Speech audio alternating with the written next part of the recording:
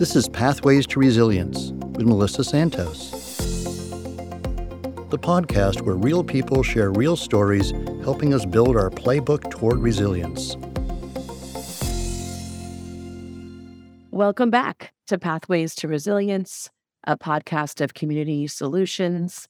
We are honoring Sexual Assault Awareness Month by talking with some of our team members today who work in our sexual assault services about some of the realities and myths and barriers of the prevalence of sexual assault in our communities, and hoping that you learn something and perhaps find something eye-opening to be able to open up empathy, inclusion, and understanding. I am joined today by three of my colleagues, Lydia, Cassandra, and Abby. So Lydia Cruz, I'll introduce her first. Her pronouns are she, her, and Aya.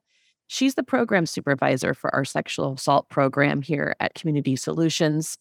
She has a bachelor's in social work from the University of California, Monterey Bay, actually joined us as an intern and fell in love with the work and has been with us now for nearly 5 years. She was really drawn to the work from her passion to make a deep impact in the community and knows that this work, supporting survivors of sexual assault, is really hard work and needs people who are willing to come to the table and walk alongside folks. So welcome, Lydia. Thank you. Thank you, Melissa. Cassandra Reyes, pronouns are she, her, and hers, is a sexual assault case manager with Community Solutions. She studied psychology with an emphasis in mind and motivation of sex offenders, and she's drawn to the work as a survivor and also knowing many survivors that are in her life. She provides legal and peer counseling support to survivors of sexual assault and has also done work supporting survivors of domestic violence. Thank you for being here, Cassandra. Thanks for having me. And then third is Abby Wise. Her pronouns are she, her, and Aya, and she serves as a sexual assault advocate at Community Solutions. She began her work as an educator in violence prevention at her alma mater, the University of North Carolina at Wilmington, California transplant. Abby went on to work as the sexual assault response team coordinator in Ventura, California, where she really developed her passion for working firsthand with survivors. In her role as an advocate, she helps her clients understand their rights, navigate the criminal justice system, learn healthy coping skills, and bears witness as they transition from a place of crisis to empowerment. Welcome, Abby. Thank you, Melissa. Happy to be here. And as you all can hear, I don't have a Southern accent, so this is what my voice sounds like. I love that. I do want to just give a trigger warning to anyone listening that we will be talking about sexual assault. Cassandra, anyone will be sharing examples of sexual assault. And so if today is a day that might be too much for you, you could tune in another time. Otherwise, we appreciate you being here. We're going to just start with what is sexual assault and how is it misunderstood? Yeah, so sexual assault is a big umbrella term, but to give you the definition of what sexual assault is, it refers to any unwanted sexual contact or behavior that occurs without explicit consent of the victim. As I mentioned, sexual assault is an umbrella term that can be broken up into a lot of different pieces, right? Which is why we like to say it falls under the umbrella because it can be defined as either touching or non-touching, right? So even within that, so like with touching, that can be like attempted rape. It can be spousal, marital rape, child molestation, penetration of the victim's body, which at that point is considered rape. And then there's other ones that are non-touching, right, which can be catcalling, voyeurism, offensive jokes. Sometimes people don't realize that saying a joke, and sometimes inappropriate jokes, right, in a workplace setting, cannot, maybe one person might perceive it as a funny joke, but another person may be listening in, and that person may take it a different way and make them uncomfortable depending on what's being said. There's been situations where maybe somebody at work has a poster of a naked girl, right? To them, that's like, ooh, that's my picture, that's in my locker. But if somebody else were to see that, that can also be perceived like as sexual harassment. So it is really, it's a heavy, heavy topic, like you mentioned, Melissa, and in itself, we can talk for hours in regards to all the different pieces of sexual assault. I just really appreciate this umbrella or this spectrum to really have people understand that sexual assault is more than only rape. And of course, rape is sexual assault. And when we say that, I'm sure you'll talk about some of the statistics. Last I knew, it was like 1 in 3 women had been sexually assaulted in their lifetime. It may be more than that. So I can actually, an example, I remember you just made me think about this and how much we push things down, right? Because we're in society, especially as women, kind of in some ways are encouraged just to take this and walk. But I was at an event once, and a man came up to me just to say hello, and sort of whispered that he wondered, but he bet I looked really good under the dress that I was wearing. So would that be considered sexual assault? Yes, because it's unwanted, right? It's unwanted. A lot of the times too, there's that, it gets misunderstood, right? And I'll give another example. Say, for example, you're on a date, you go on a date, and you are enjoying yourself, and maybe you were okay with that person giving you a kiss on the cheek, right? That was okay. That's something that was consensual. But then maybe down the line, after the date was over, this person decided to give you a kiss on the lips, right? However, if you did not consent and you verbally said no and your body language said no, that person does not give them the right to give you a kiss, right?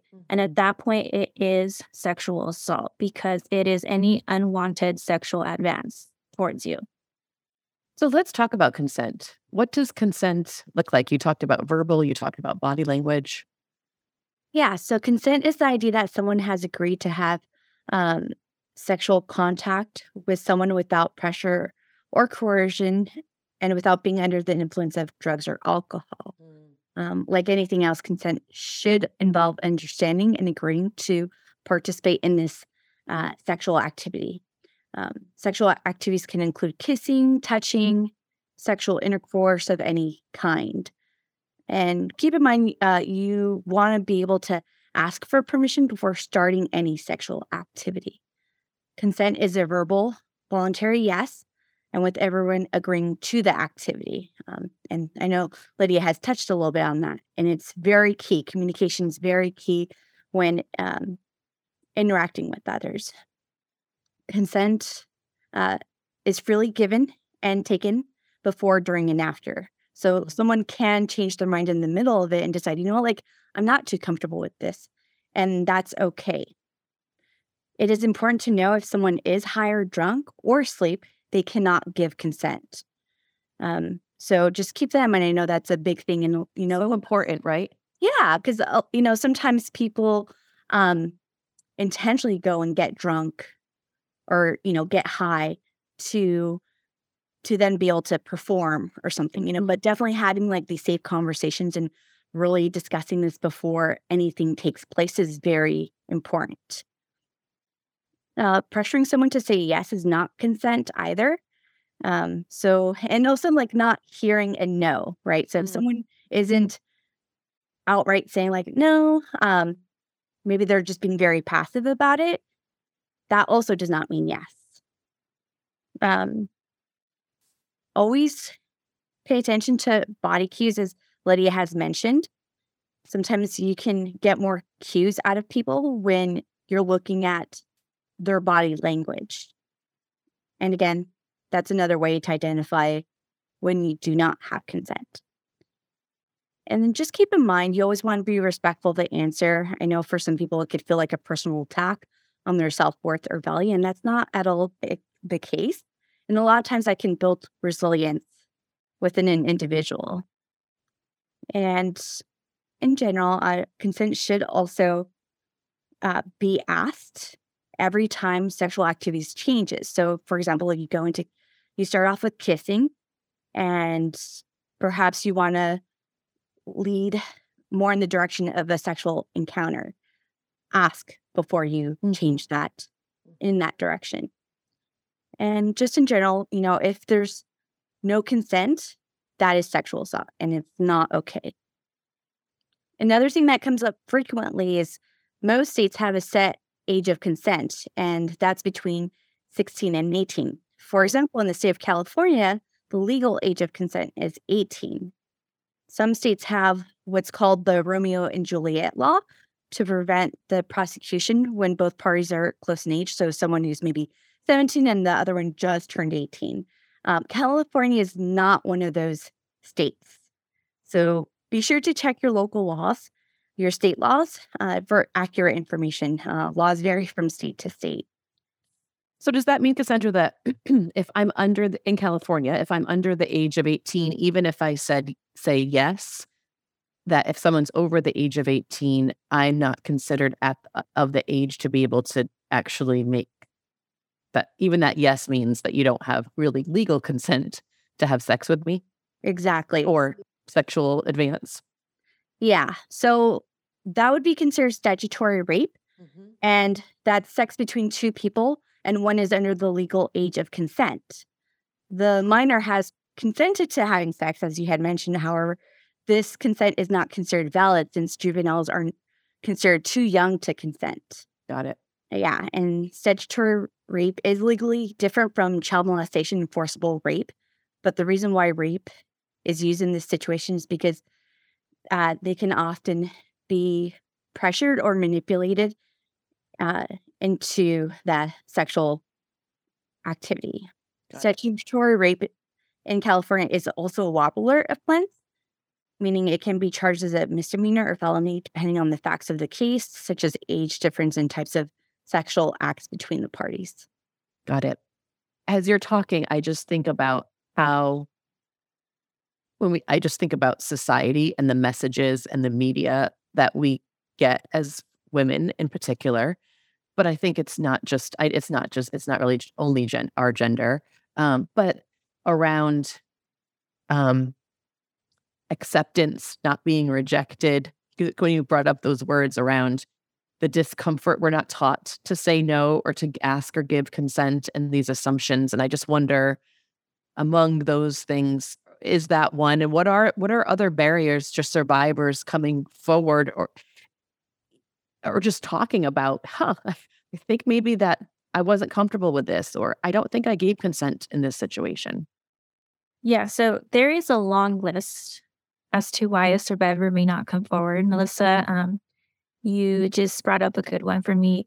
Obviously, it's not just women who are survivors. There's that misconception, right? There's that misunderstanding that for the most part, we see women as the primary victims. But it doesn't just involve women. There's also male survivors, right? So that's a barrier in itself. A lot of the times we see male survivors not wanting to come forward because for them it's more of I'm a man, I'm a male, I shouldn't have let this happen to me, right? Like, how could I let somebody overpower me and do this to me?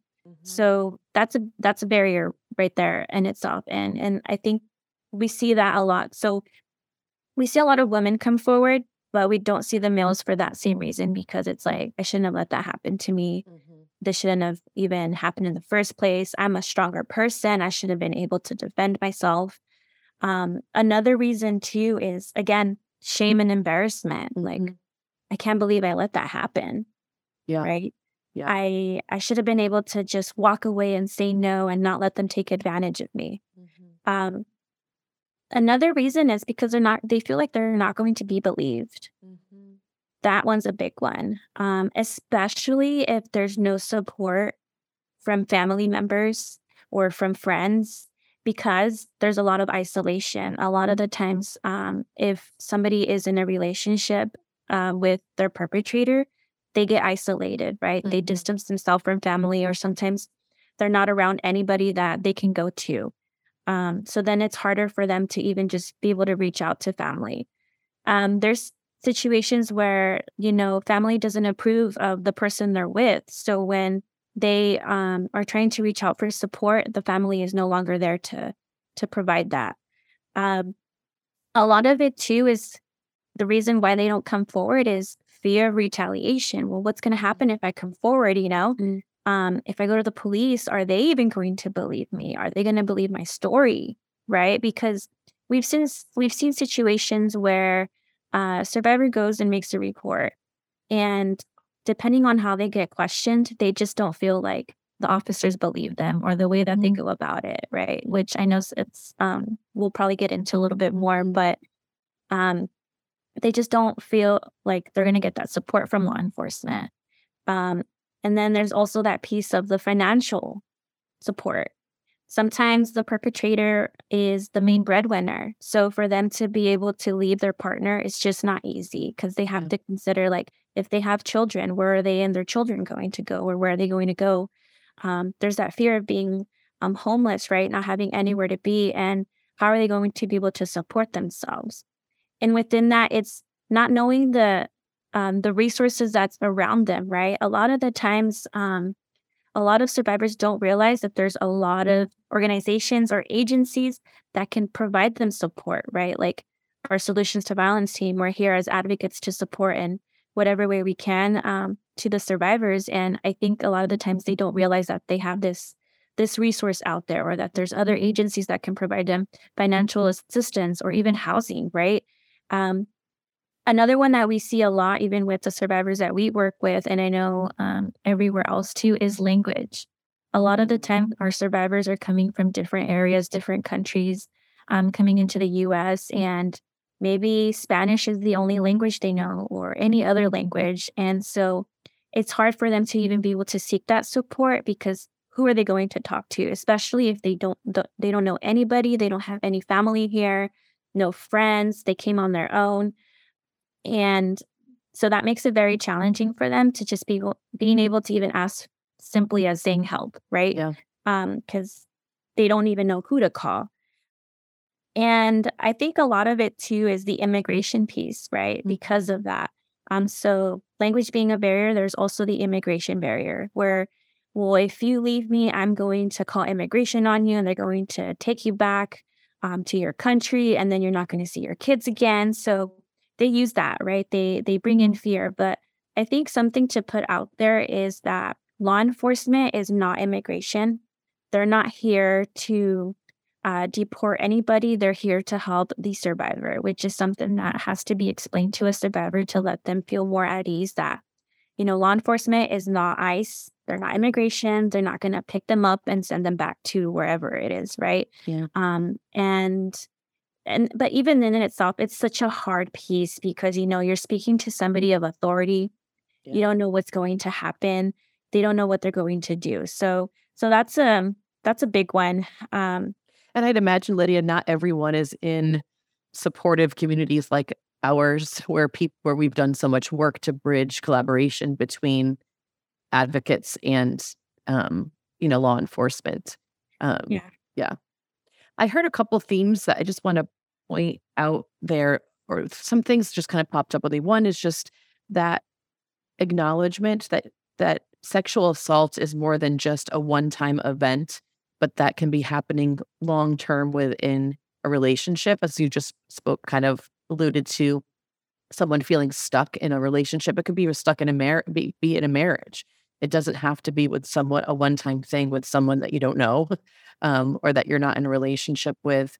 And then I was also just struck, I think that something I've heard a lot is just how generational trauma can impact a survivor feeling like he or she or they will be believed. Because of when you go to someone and share your story and they have their own history that they've never shared, and because it's so pervasive and has been for so many generations. I think of that Brene Brown empathy video where, in order to really empathize with you, I have to tap into something within myself that can relate. And I've just had that experience and witnessed that experience, that I just can't even go there to believe you, because that means I need to tap into something that I've been hiding for a really long time. And that just it complicates this sort of generational trauma that can be a barrier. Yeah, and that brings up a good point, Melissa, because, when we think of marriage, right, it's between you and your partner. And again, there's that misconception that, oh, it's my husband, it's my wife. That doesn't mean I'm being raped, or that's not sexual assault, right? But again, consent still ties into that. So if you're telling your partner, no, I do not want to have any sexual relationship with you right now, they should respect that. We've had a lot of survivors come forward and say, well, I thought that was my duty as the wife. No, this is what the Bible says, that I should be listening to my husband and do as what my husband asked me to do, right?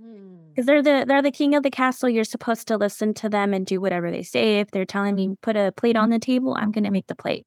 So it would be the same thing when it comes to the bedroom, that I should just listen to what he says, whether I agree to it or I consent. That's my wifely duties, right? But I think we've had to also have those conversations with survivors and let them understand that no, that is sexual assault, and that is also not okay. If you said no, that should have been more enough of an answer, whether that's your husband or your partner, boyfriend, whoever it is. Thank you for that. So you touched upon the legal process. So someone comes forward. I'm wondering some examples of how just the legal process itself can be a barrier and can be victim blaming. And also, what are other options of coming forward and healing that beyond just the legal system? Exactly. So it's a multi-part question, so I'll break it up. So I do want to acknowledge that most survivors are not reporting their sexual assault. Only 1 in 3 survivors are actually going to the police and reporting that they were sexually assaulted. And that's according to RAINN. So those are national statistics for the US. So we can see just with that a lot of survivors are not feeling comfortable going to law enforcement. And through my work as an advocate, I've worked with a lot of different law enforcement members, patrol officers and detectives. And I've worked with some folks who are very trauma-informed, who thank the survivors for sharing their stories, who give them space and provide them with options. And I've also worked with I've also worked with law enforcement who have said things that have been harmful and have really led to survivors that I've worked with shutting down.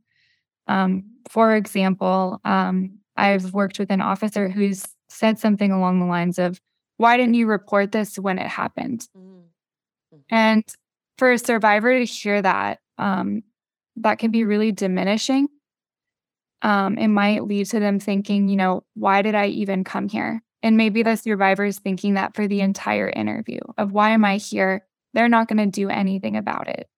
And so it can be a really small comment for the detective to make, but it can actually be really debilitating for that survivor and for their healing process as well. So I think that making sure that we have trauma-informed law enforcement who have consistent training is really key to improving how the legal process treats victims of crimes in general, not only survivors of sexual assault. Also, the legal process doesn't always go the way that survivors may think. I think a lot of survivors maybe have come in and they are familiar with the courtroom because they've seen it on Law and Order. Right. Or they've seen on, I don't know, what is it? It's like not crime junkies, but all these on CSI, whatever. Oh, yeah. CSI. Yeah, exactly. Yeah. Thank you, Melissa. Uh-huh. But there's the crime at the beginning of the episode, and the person is sentenced at the end of the episode. Uh-huh. And it's not that open and shut. It's not that simple. We have a lot of continuances. And unfortunately, especially because of COVID, there's a backlog of cases. It might take years for a district attorney to even be able to prosecute a sexual assault. We have, I know some of my colleagues have been working with survivors who have been waiting for years just to get to sentencing. So maybe they've reached a decision in the trial, but they still don't have a sentence for the perpetrator.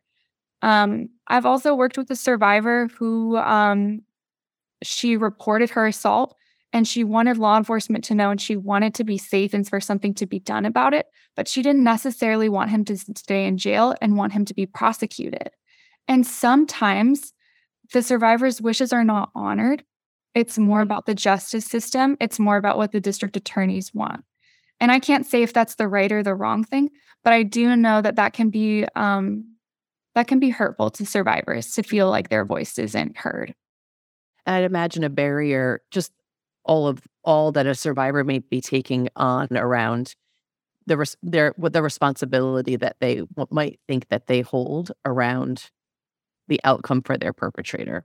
Exactly that. Yeah. They're thinking that I'm the cause of them being incarcerated. And a lot of the survivors I've worked with, I've let them know, no, they're there because of their own actions. If they wouldn't have sexually assaulted anyone, then this wouldn't be happening to them. And you standing up for yourself could be you standing up for other survivors down the line as well. I also want to point out, Lydia made a great point earlier about how male survivors may feel uncomfortable going forward to police. And I did want to note some other communities that might also be uncomfortable going to the police.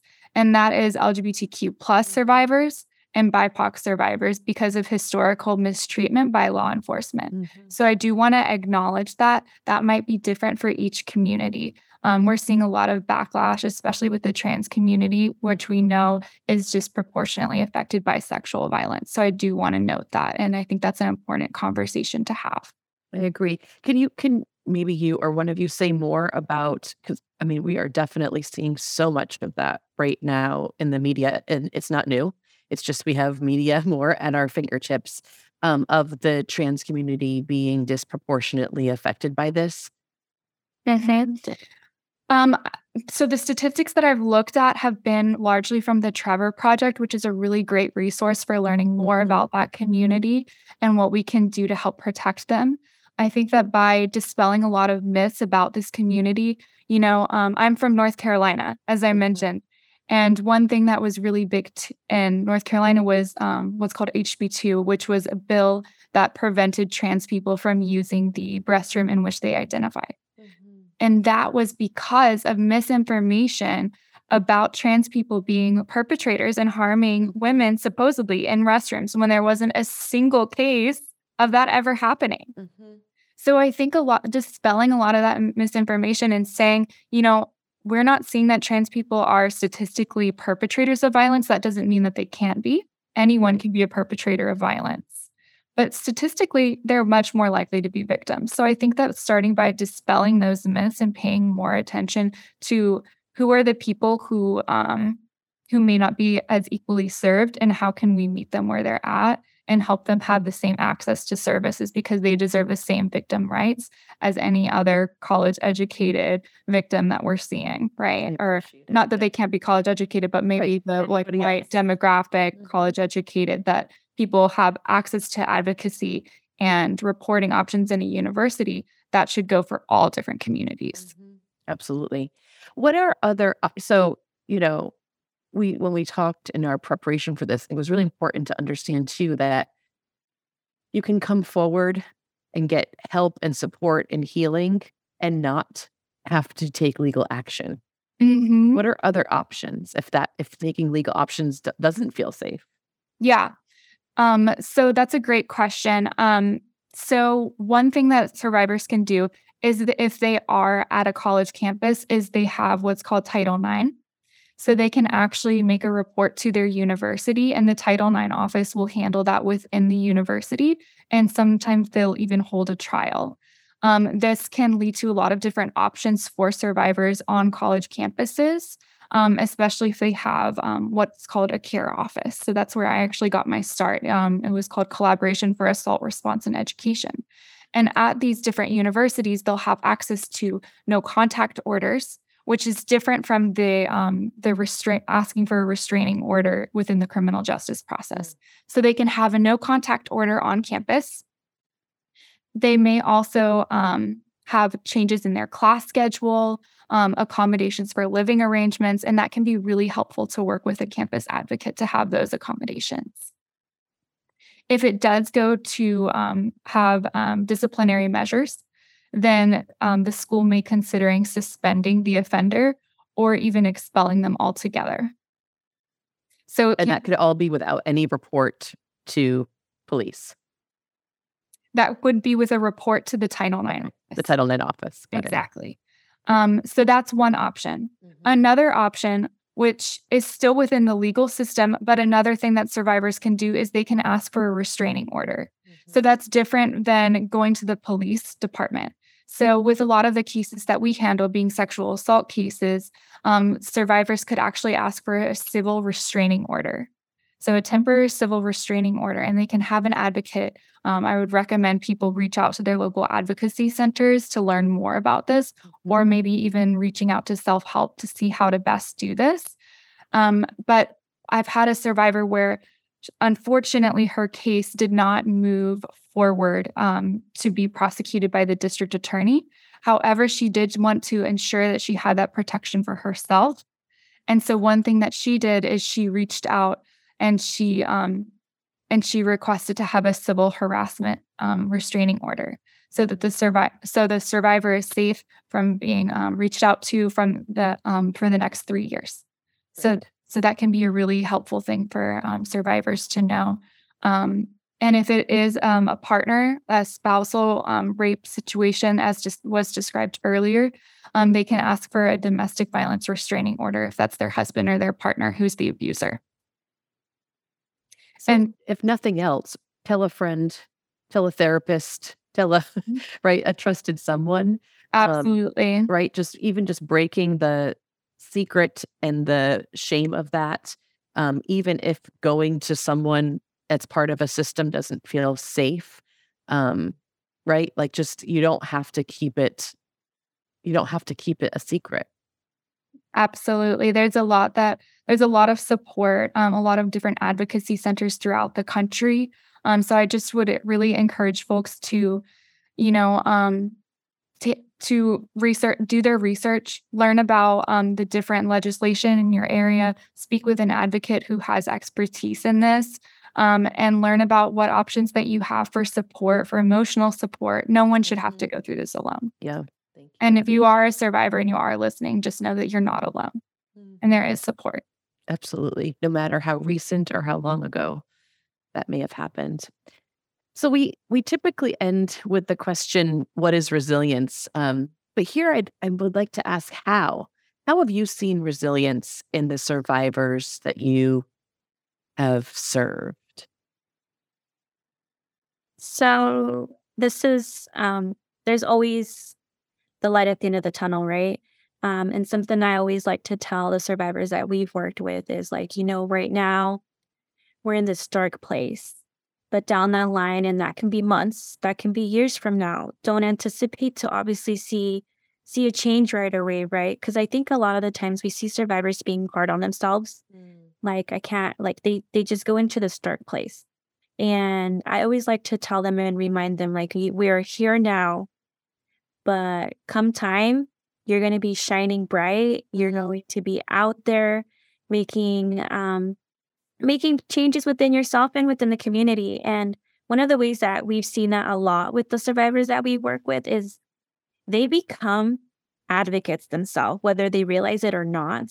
They start to see things that are not right in the community, right? Even like when it comes to like domestic violence or just sexual assault, if they see something that's not right, they're standing up, even though they may be scared or not really sure as to whether they should step in or not. I've seen some survivors where they go out there and make those changes and step up and have even come forward to talk about their story and share it with others to let others know that they're not alone, right? So that's something we've seen. And even within our team, our Solutions to Violence team, we have a survivor leadership. And it's primarily run by survivors. Like, what are some activities that they would like to do together? We've had activities where they come together and do rock paintings where we leave little rocks with little messages We've done Zumba together, which is always a fun time to do. And it's just really a space where they come together, debrief and talk. And, being that April is Sexual Assault Awareness Month, we do have a survivor leadership retreat that we've been hosting for about 3 years now. This is going to be our 3rd year, actually. And it's all for the survivors with their opinions on it too. Like, what are some things that they want to see? What are some stuff that they want to know? So we've had survivors become advocates, and then they go and share their story and help support others as well. So that's one way we've seen that change within them. So almost it's like when they're able to break the silence within themselves and really find that voice, like you said, that could take weeks, months, years, to be able to then use that voice for others and helping and connecting with others. Yeah, that's beautiful. Beautiful. Where can people, Abby, you talked a lot about resources throughout the country. Is there a hotline? What's the best place for people just to start with finding support? Give me 1 second. Okay, thanks. Obviously, communitysolutions.org, our website, if you're in our area, but nationally, Abby will pull up the hotline.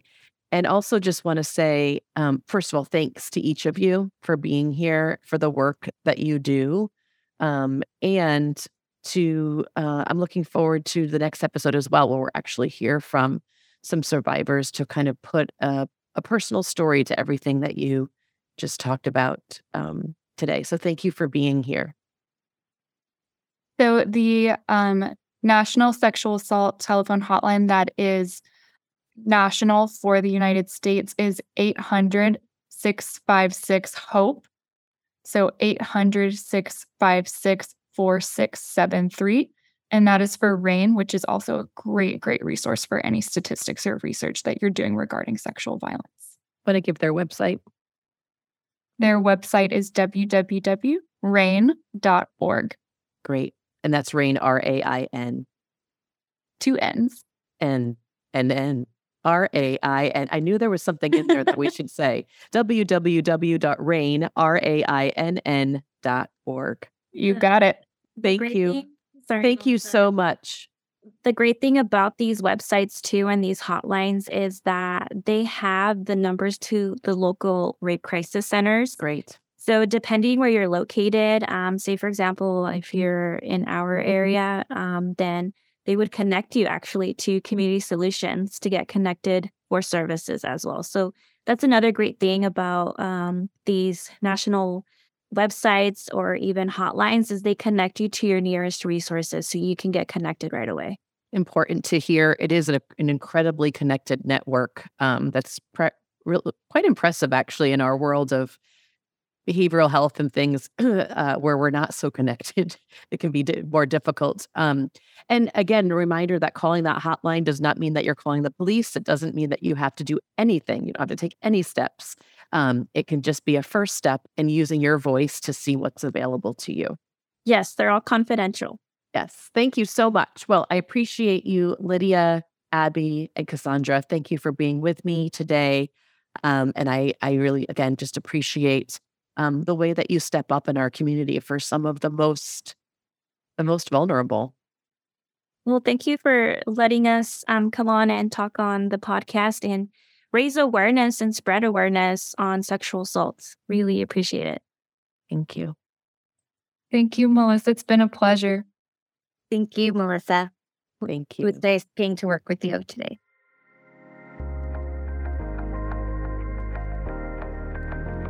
Thanks for listening to Pathways to Resilience, an initiative of Community Solutions. For more information, please visit our website, www.communitysolutions.org.